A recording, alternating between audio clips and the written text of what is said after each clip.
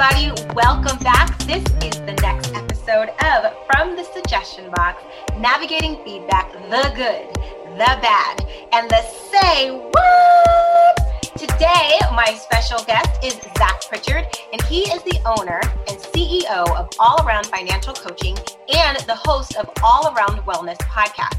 He is on a passion to destroy self-deception around money and personal growth. Zach, thank you so much for being here. Welcome.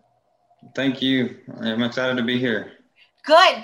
So here's the thing, right? You talked about two of my favorite things, money and personal growth, which I need help with both. So, but this isn't about me. This is about you. So the first thing we're going to do is ask you about any type of crazy feedback that you have ever received. It could be personal, it could be professional, and it would be amazing for me if it happened to tie into maybe like your budgeting practices, but don't force it if you don't have to, but just tell us, give us some kind of crazy feedback, good, bad, something that makes us go say what, and how you had to grow from that. So the two things, the one that kind of focuses on the budget, I guess, is the, feedback from my wife of always getting, going overdraft in our account in college. Like it was just constant. And so that was really when I started focusing on the budget and figuring out that piece of it and what got my interest in it. But the most recent and the most dramatic feedback that I got is being fired from my first time ever being fired. And it was from a job that I worked 5.5, 6 years, and I worked very closely with the owner. And so there was a lot of, communication lost in that process. And so, not to go into a long story of it, but it went into a downhill spiral of, now I lost my value, what I thought I had. And, I was always the guy that told everybody, your value is not in the job you have, it's in your ability to create an income. And I guess I just kicked that out of my own head. And it's like, I don't even want to listen to myself. And so it took me a while to kind of build that back up, and a lot of that communication with myself and evaluation of myself. And I actually started writing a book because of that, about communication. So there's a lot to learn there, and I'm still learning a lot about the communication side of it, but it's more from an experience level than anything, just to kind of see how it all ties into each other in that process. So yeah, no, that's harsh, right?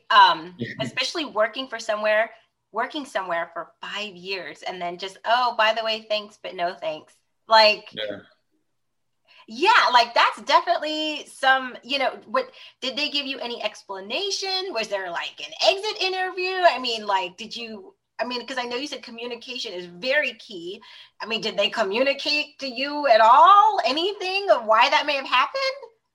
So there was very vague communication there at the end. So, I made a mistake. I was moving into a full-time sales role, and which is where I wanted to go. I was really excited about it.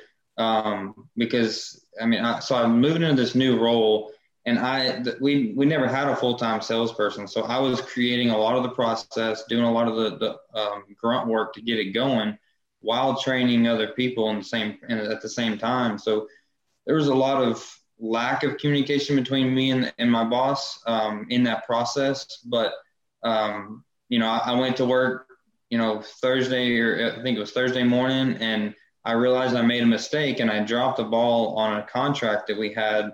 It could have been an easy one, but it was still up in the air. And so once I realized I made that mistake, I emailed everybody in the company and, or the four main people that I kind of talked to the most. And when I did that, nobody responded, but my boss called about 3:00 that afternoon, kind of asked me what happened and kind of went over it. And then he just made the comment of, well, I don't know if you're going to be here on Monday.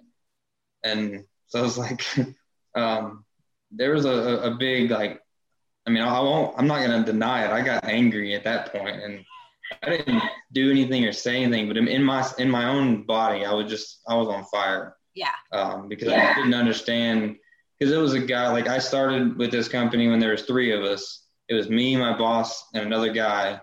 And I grew it, helped grow it to where we had 12 people.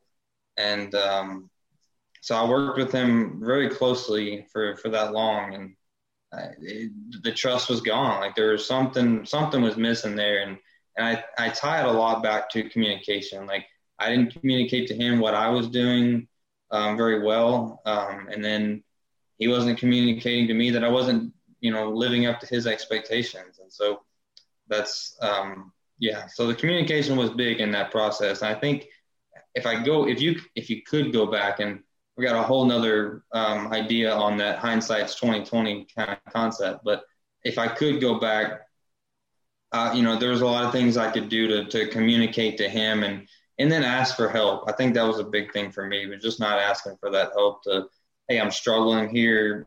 I've never done this before. What do I need to do? That type of mentality. But I love that because especially as managers and volunteers, we always feel like we have to do it all on our own. And a lot of times we are a department of one. So then we feel even more so like we have to do it all on our own. And we're like, I got this, I can do this.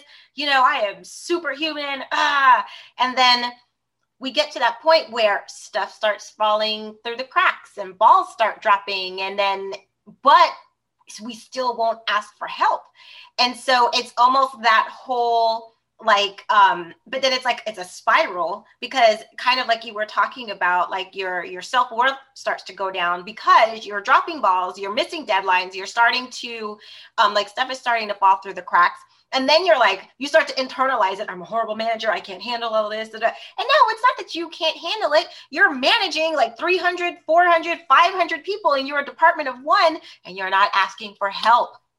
Yeah. So, and that could come from, who knows, it could come from maybe your boss will be nice enough to get you a part-time helper, or maybe even a full-time helper, or maybe somebody else in the organization can help pick up some slack, but nobody's really going to know until you speak up and you ask for help. And there's no shame in that. You don't have to be embarrassed. You don't have to feel bad about that.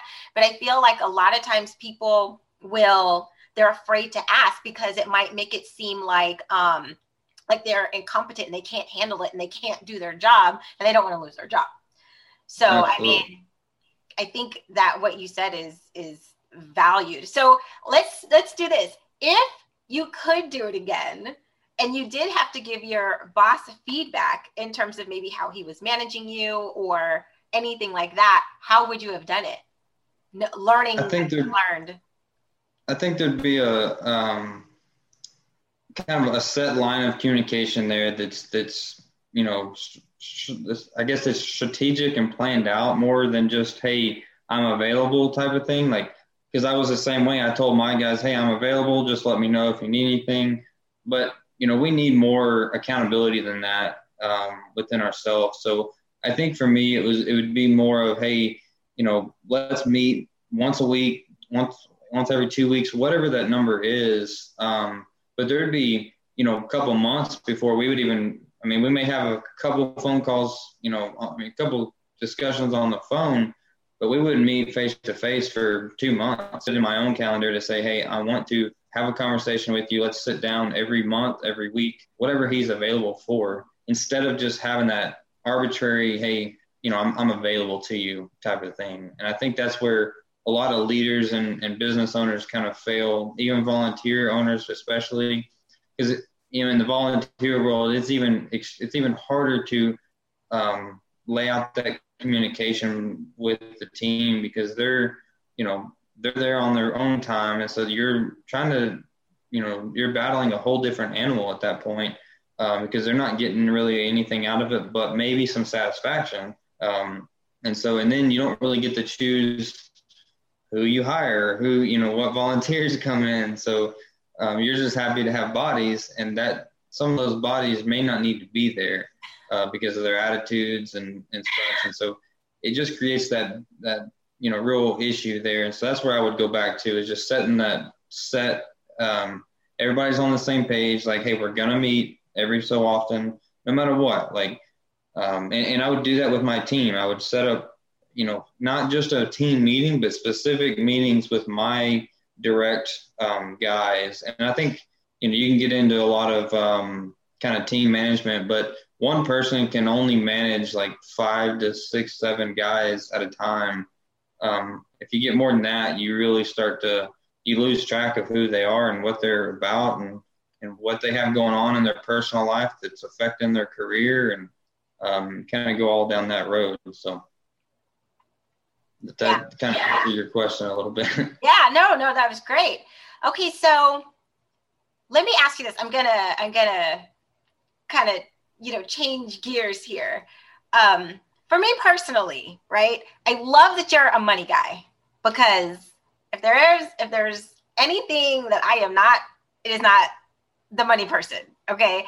And many volunteer managers fall into this position, right? They were happily working in this other department or this other department, and then all of a sudden now they are responsible for all of these amazing, wonderful people who are giving of their time to an organization. And every year, or the same time, every year, then all of a sudden their supervisor says, I need you to give me your budget predictions for the next fiscal year. And you're like, what? You're like, wait, I'm living paycheck to paycheck with my own bank account, and you want me to manage a budget of 6 figures? I don't even know what that looks like all at once. I've seen like a 1 and a 2, like I've seen 6 figures, but not all in the same line with commas. And now I'm expected to budget for a department and make sense of that. Like, I don't know, what would you tell somebody? What kind of feedback would you give a manager for the first time who's never grown into that, who doesn't really, maybe doesn't even, balance their checkbook, and now they're responsible for this huge budget? Like, what do you do with that? So it's funny you go into that, because I have a blog on my website that the title is, would you fire you? And it's basically talking about, like, if you were a business and you hired yourself to manage your own budget, would you fire you? And so it's basically talking about that. Like, would you trust somebody? Like, if you were looking onto this business and they were managing like you're managing it, would you say, hey, what are you doing? You're barely making it every 2 weeks, and you're living paycheck to paycheck, like income to income, whatever that is.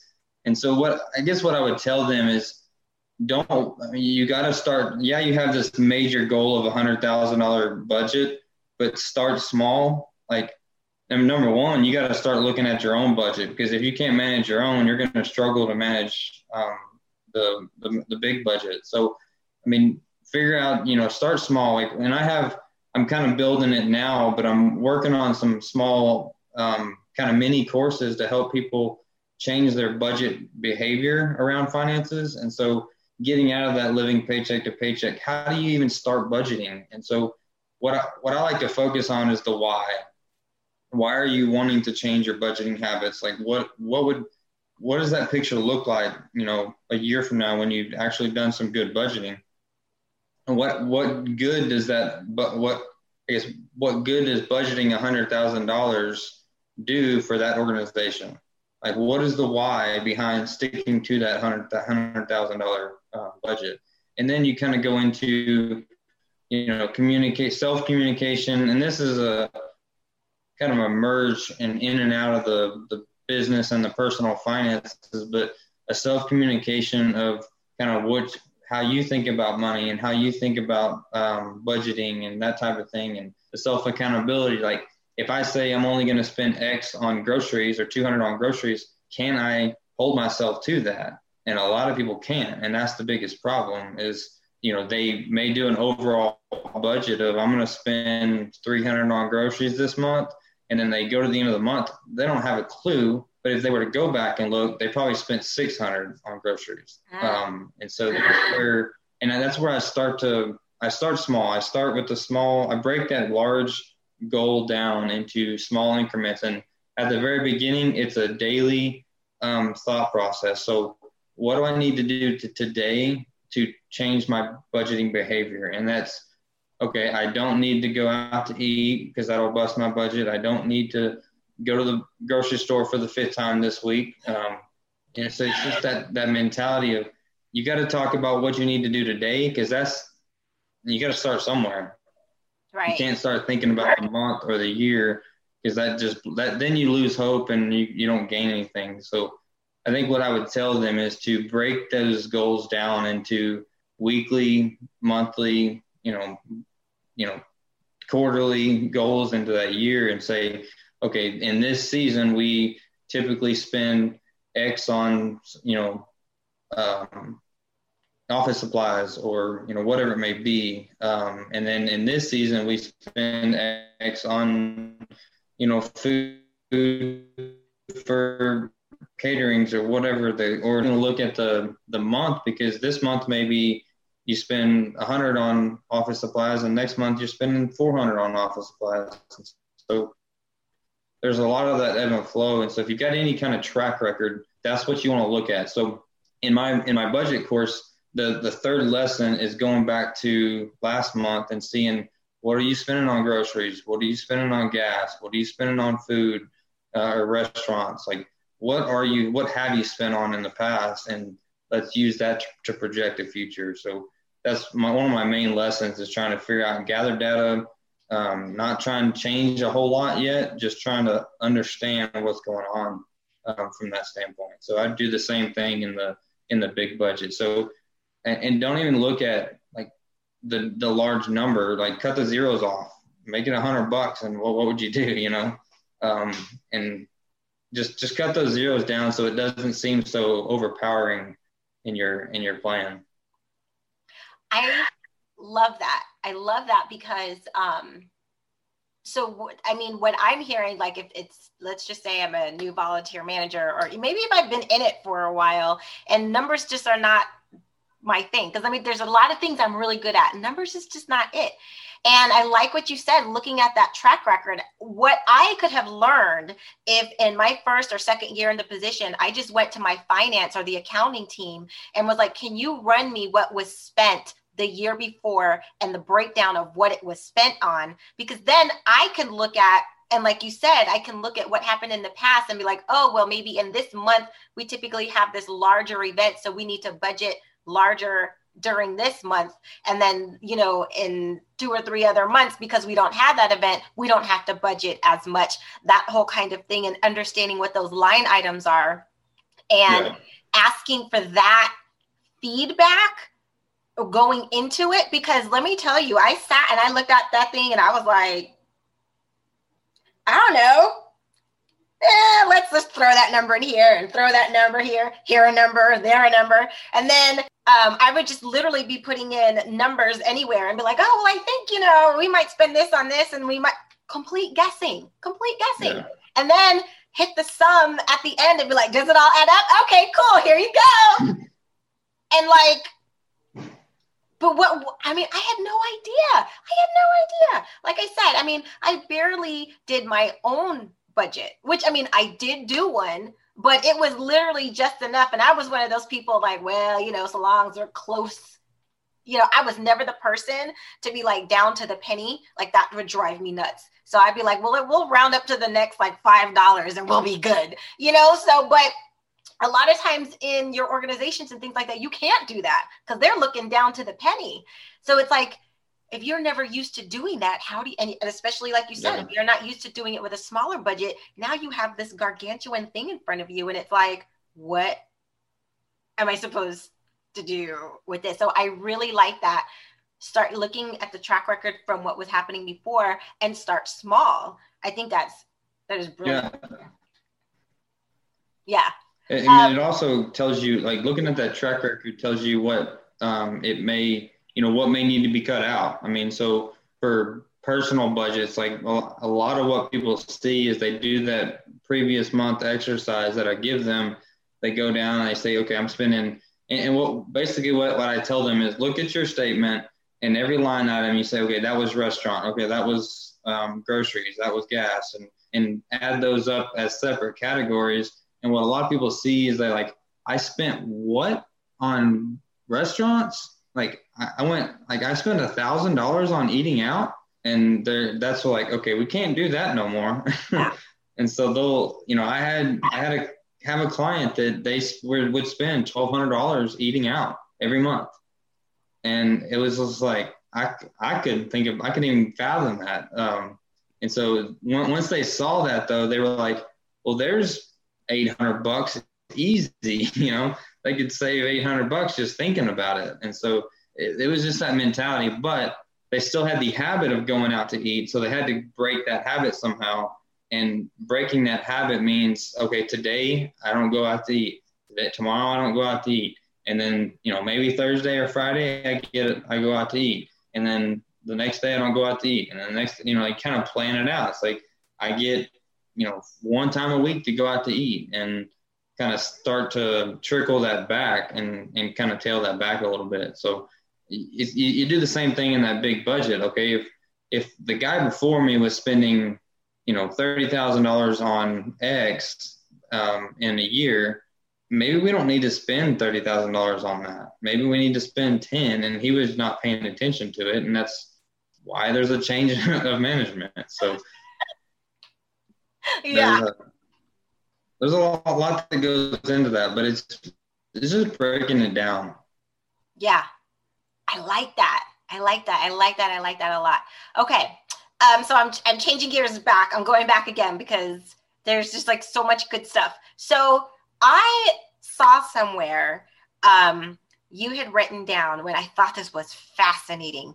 And it just really goes back to what you were talking about earlier, communication, because feedback, that's literally all feedback is communication. And it's just how it is being communicated. And I saw where you had put something about having conversations and the difference between a typical conversation and an honest conversation. Can you talk to me about that? Yeah. So, I'll put it in, or paint a picture in my marriage, so to speak. And it was the same, like looking back, it's the same way in the business and same thing. But what really spoke to me in my marriage was, we've been married 10 years, and for the last I guess back up a little, while I was still in that job, there was a period of time where I'd go to work, come home, go to bed, do the same thing over and over again, and we would talk, and I would talk with my wife, we'd talk about the kids, we'd talk about work, we'd talk about what we're doing this weekend and that type of thing, and we'd go on a date every now and then, but there was no.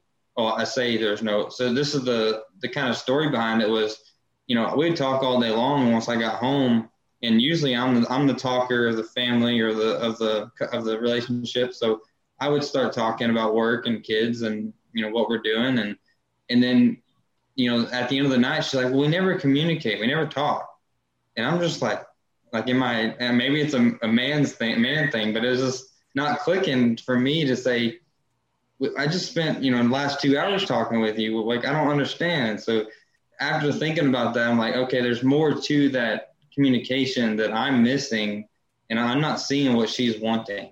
And so by kind of diving into that, it was really having that honest communication where, you're diving into speaking your each other's opinions about more than just the day-to-day stuff. And so, you got to think about what grows your relationship. It's the feedback. It's the communication. Like, how are we doing in this area of our life? How am I doing in my career? What do you think about my career?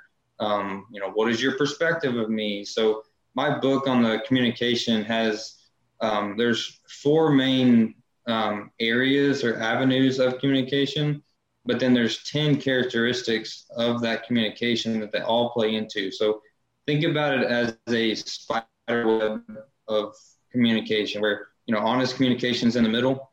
And then you have, 4 rings of these certain avenues of communication. And then there's these diagonal lines that kind of intersect all of those areas that all tie into, kind of funnel down into that honest communication, or kind of funnel out from that, if you have honest communication within every relationship you have, you can begin to grow in every relationship that you have. So whether it's career, spouse, and strangers, like the stranger one kind of catches people like, well, I don't care. I don't want to have a conversation with them. But, there's so many conversations that I've had with strangers that, I can see both sides. If I'm not completely open and honest with them, then I don't get anything out of it.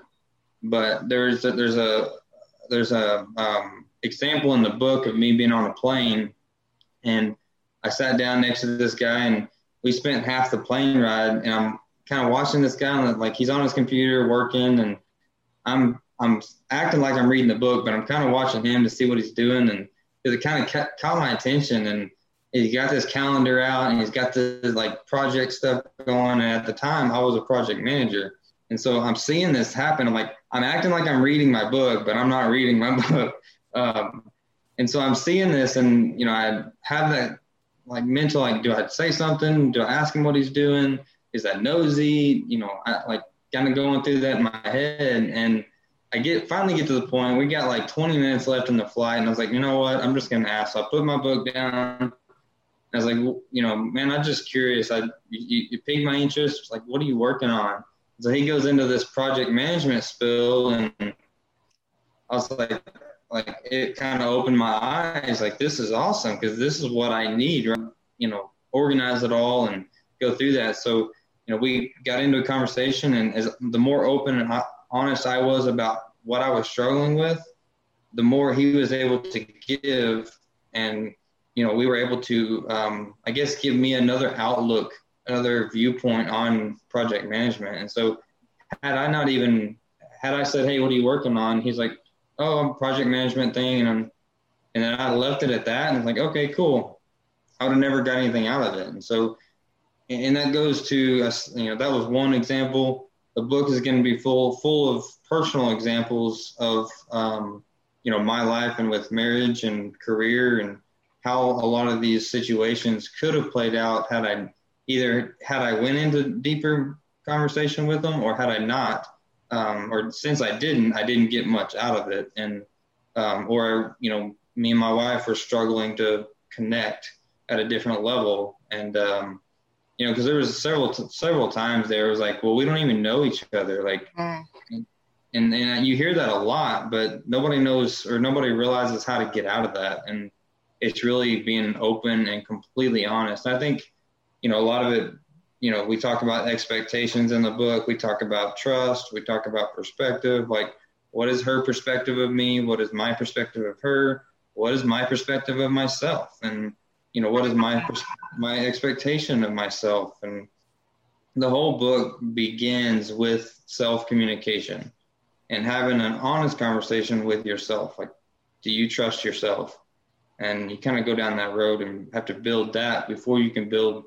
I mean, just think about it. You can't have a honest conversation with somebody else if you don't trust yourself, or if you can't even have the honest conversation with yourself, then you're not going to be able to do it with your spouse or with anybody else. So it just doesn't play out that way. That is phenomenal. Because it is so true. If you are not confident or I love what you said. If you don't trust your own self, and if you can't have that honest conversation with yourself, how can you lead somebody else? How can you give honest feedback to somebody if you can't even talk to yourself honestly? And everything that you were saying, and I love that you brought up the stranger part, because as we manage volunteers, right, we're getting new volunteers that are coming in all the time, and we have to learn them and learn who they are, because that the more we learn and understand who they are, the better fit we can match them in the organization and which department that they would thrive in. But all of that comes in through communicating and listening and hearing what they have to say and being honest and asking honest questions and even opening it up and us being honest and almost revealing a part of who we are to get them to be able to do the same. It's almost like we have to lead by example and start that communication. Absolutely. And And I love that like you took that chance and you would have never gotten something that you needed because you were just going to let it go. And I'm always harping on find a mentor, find somebody who is not in it, like whatever you are in, like not in the situation, who is standing on the outside looking in to help give you guidance, to help you see a different perspective.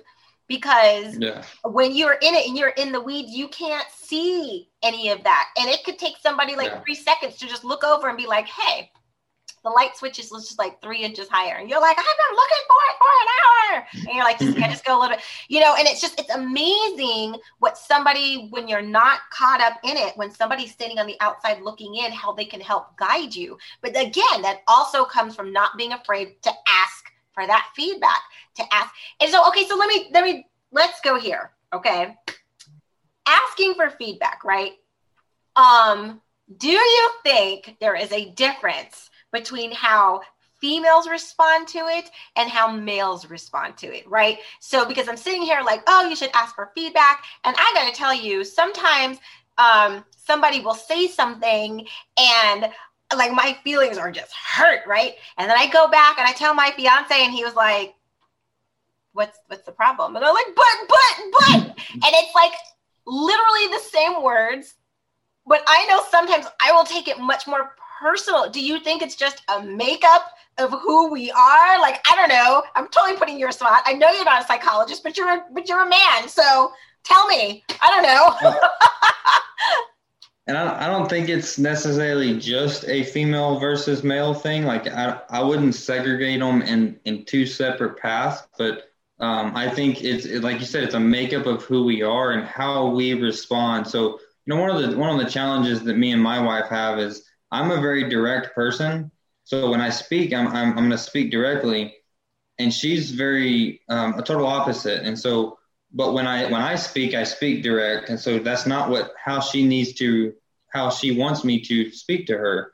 And so, and I've always I struggled with empathy. Like I say I struggle with empathy in the sense of I can understand, but it's hard for you to get people to make them feel like you feel how they're feeling, if that makes sense. Uh-huh. And so, with in regards to that communication with your spouse, like there's a lot of that, my perspective of her, of, the way she responds. And so sometimes when I say something and she gets mad at it, it's like, okay, what was the problem? Was it the way I said it, or was it the way she heard it? And so how do you determine that? Like, well, I could have said it different. Yeah, but she could have heard it different too. Like she could have not went to that assumption of, I was trying to attack her, or I was being mean, or like, but then that's where trust falls in. It's like, do you trust me? If you trust me, then you know that I'm not out to get you. And so I'm not just sitting there trying to attack you. It's just, I'm not saying it in the right words and you're taking it in the wrong way.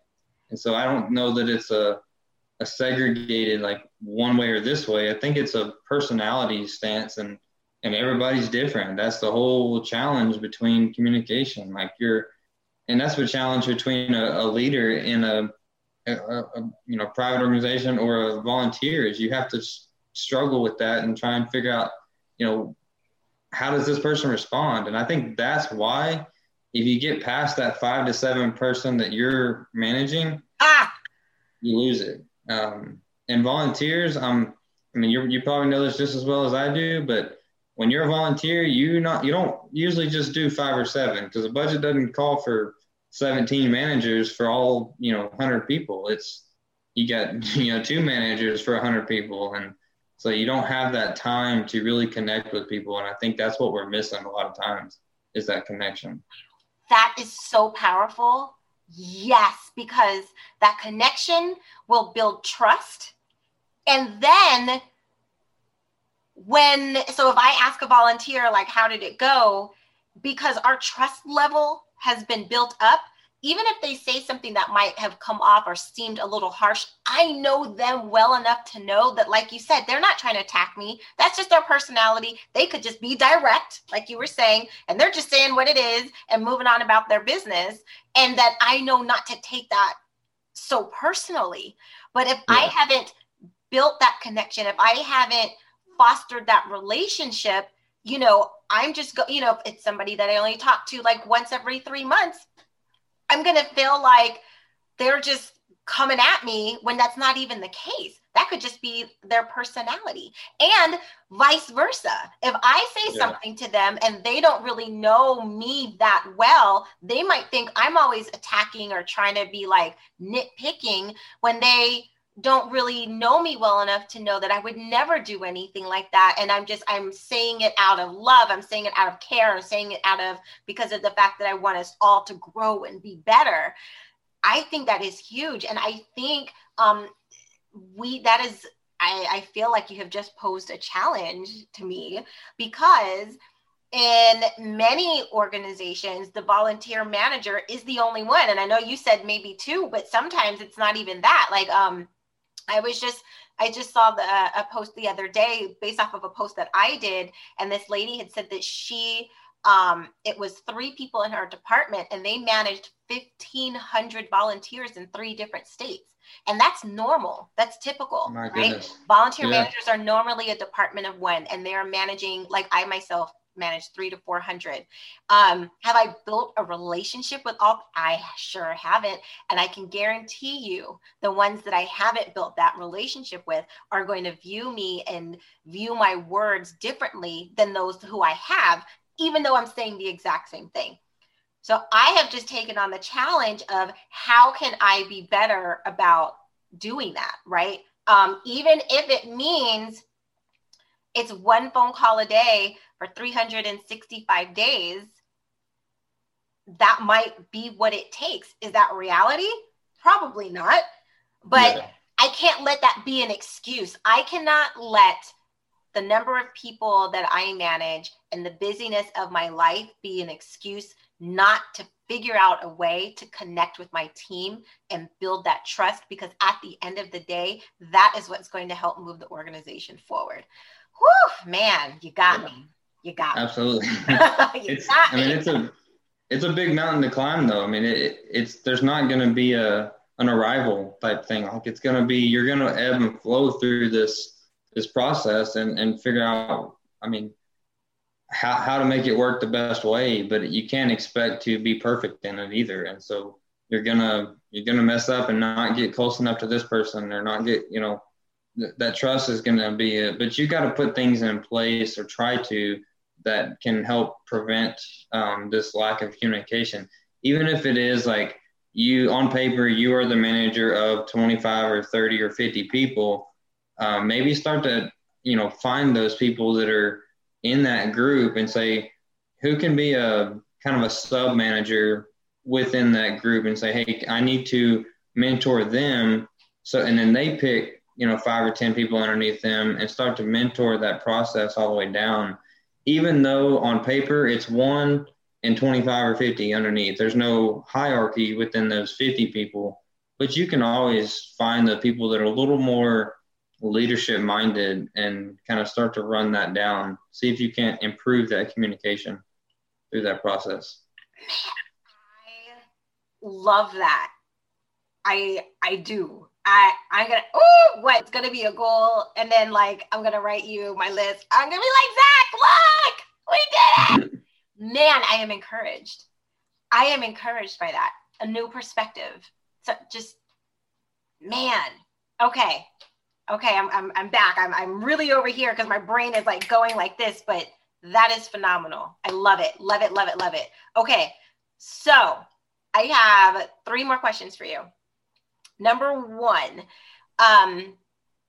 has there been any piece of feedback from anybody, your wife, a boss, a child, that just like helped you grow in any way, shape, or form? For example, a past guest that I had, her son was in like kindergarten, and she had gone to the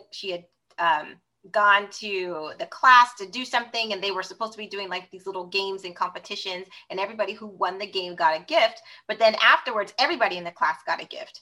And her son was like, Mom, you can't give everybody a gift because then it takes away from the person who won. And she was like, but I don't want anybody to be unhappy. And he was like, but Mom, you can't make everybody happy. Like at 5 years old, she was like, whoa, so I mean, has anything like that ever happened to you? Maybe not from a 5-year-old. Well, I have a 5-year-old, but and they open my eyes to a lot of things every day. But I think the one that stands out to me, and it came from two sides, which is what, like, someone hit me from the right and someone hit me from the left. And so, from a business standpoint, I was told that, I don't do empathy well. I don't listen to people's situations. And I was like, whatever, you're just, you're not, I just blew it off. I was like, I don't care. And then, I started talking to my wife about it, and she was like, yeah, you don't do that very well. And I was like, oh. So it was like just a explosion of like, where did my self-image go? So that was a big thing. And I think that started probably, 2 years ago, I guess, 2 to 3 years ago, and probably started this whole, like, why do I feel like I do listen well, but she doesn't? And where there's a lack of communication there, like we're not communicating what I feel to her so that she understands that I understand her. And so there's that, and that was even in the business side too. Like my guys, I told them all the time, I was like, hey, if you all have a problem, y'all want to change something, come talk to me. Well, they didn't want to do that because they knew I'm very direct. I'm very prideful in what I do, very passionate. And so they took that passion as almost arrogance, or, if they come talk to me, I'm going to tear them down. I'm going to shut them down and not really listen to what they have to say. But I can think of a lot of instances where they came up with an idea and we ran with it, and it worked and it was great. But they only see the ones that, are the bad ones that I tore down. And maybe I tore them down based off past experiences because I was in the field doing it. I did it and I know why this doesn't work. But just that communication barrier was there. And so, when they told me that, and when my wife told me that, it was just like, why is there this misunderstanding? Like, I didn't think I was that bad. Like, I'm not that bad, am I? But realizing that there is some level that I can do to help that. And so that was really the eye opener that made me start thinking about, hey, is the way I say something coming across wrong?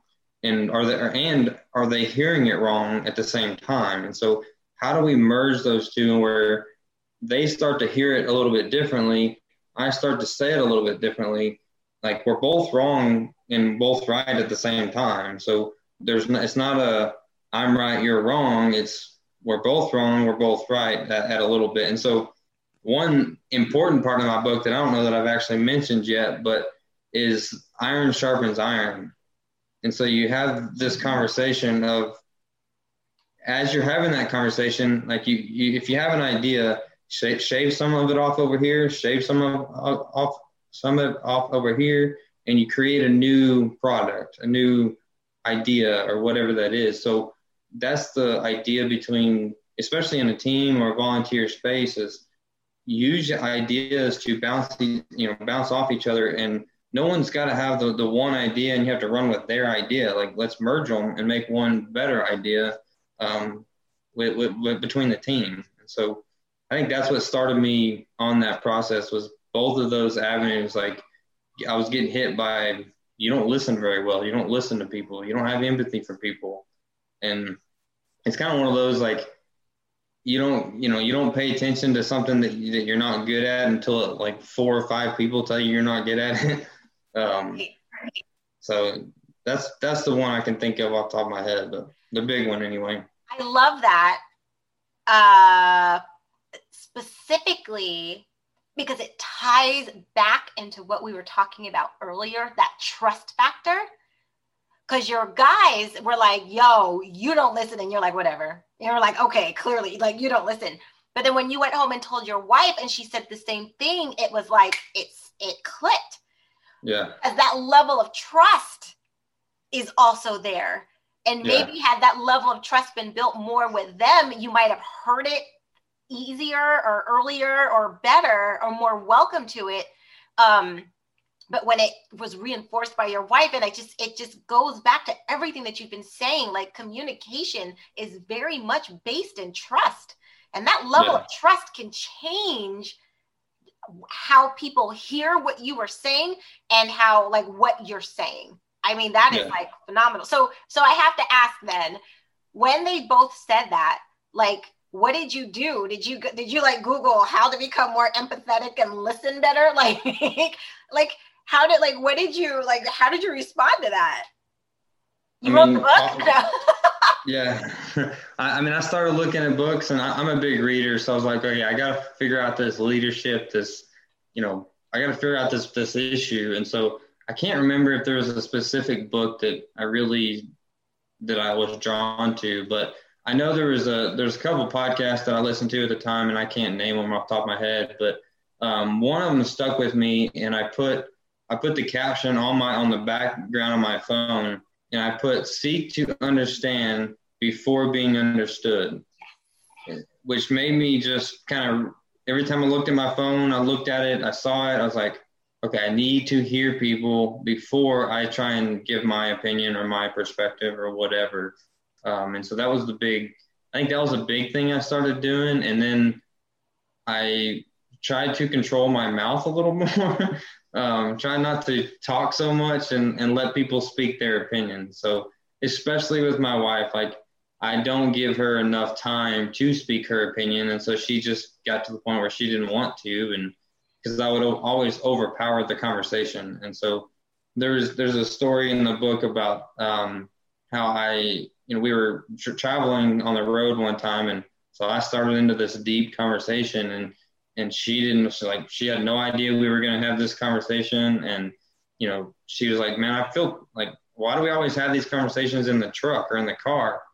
And she's like, she felt trapped into that conversation. I was like, it's just where it's the easiest spot. We're right next to each other. The kids are either napping or, doing something else. And so it's just that mentality. I never thought about her feeling trapped in that situation. So kind of got on a rabbit trail there, but that was the mindset before.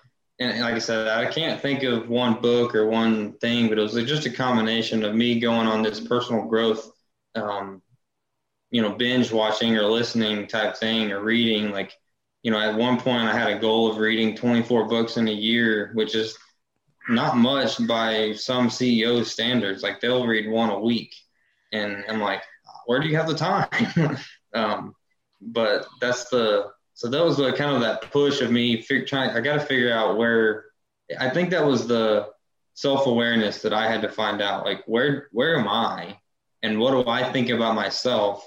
Because I didn't have that perspective on myself. Like, and that's the one key area is that self-awareness. Do you have awareness of who you are, how you respond, how you talk? Are you a talker? Are you a quiet person? Like, all of those personality things. Like, do you know anything about yourself so that you can start to connect and communicate with others? Oh, that's great. I love it. Love it. Love it. Love it. Because, and I know a lot of the references you're like talking about, like, you and your wife, but all I'm hearing, and it's like how I'm hearing it, right, is just in relation to my volunteers and the conversations that I have with them. And am I listening to them? Am I trying to be understood instead of trying to understand where they're coming from? I'm just hearing, like, I'm just picturing all the conversations that I'm having with them. And I'm like, man, like, this is all really, really good stuff. Man, this was good. This is good. All right. So go ahead. One more thing I wanted to mention, like, the one thing that you got to kind of realize is that, the trust that you have with your spouse, or the conversations you have with your spouse, how does that affect your conversations with your team? So if you wake up one morning and y'all have a complete disaster of a conversation, but you got to go, you have to go to work. Now you're already angry. You're already at this level, high level of anger or aggravation. And now you're taking it out on your guys or your team. And that's blowing the communication at that point. And so, you say something and they're not listening. And so then the job doesn't get done, or, domino effect all the way down and then back. And so there I think that's kind of where the book starts to try and tie in, like, how does this affect this and this affect this, and how does it all tie together? And like it's emotions, and they run wild. So you got to be careful what you say, when you say it, and all that kind of stuff. So that is so good. Because in my case, because I've been a single mom most of my life, and not necessarily the spouse, but that preteen or teenage girl, those conversations before going on to work, probably not always the best. And having to make sure I manage that before I see anybody, because, we're not going to talk about that, because she's grown out of it and she's grown into a beautiful young woman. And, yes. So we're going to stay there. Okay, Zach, this has been so great. You've dropped so many nuggets. I cannot thank you enough for being here and spending time and sharing your wisdom and knowledge with us. Tell me how, or not necessarily me, but tell our audience how they can reach out to you. Maybe they want some budget coaching or something, because I know I sure needed it. And I could have used it. I could probably still use it. But how can they reach out to you? How can they find you, like social media, etc.? How can they find you? Absolutely. So we're on most of the social media. The Instagram and Facebook are my main two right now. I'm trying to focus on Facebook for the time being, so I've got a lot going on there. So if you want social media, check out Facebook, and go to my website is aafinancialcoaching.com. Thank you again, Zach. And thank you to all of you who tuned in today. Thank you so much. I hope you come back. If you're loving it, just go ahead and continue to click the subscribe button. Tell your friends, share it on all the social media platforms, because feedback is something that we all have to deal with every day, and we can learn to grow from it. So I want to say thank you again for coming and tuning in and listening to From the Suggestion Box, navigating feedback, the good, the bad, and the say what? I'll see you next time. Bye-bye.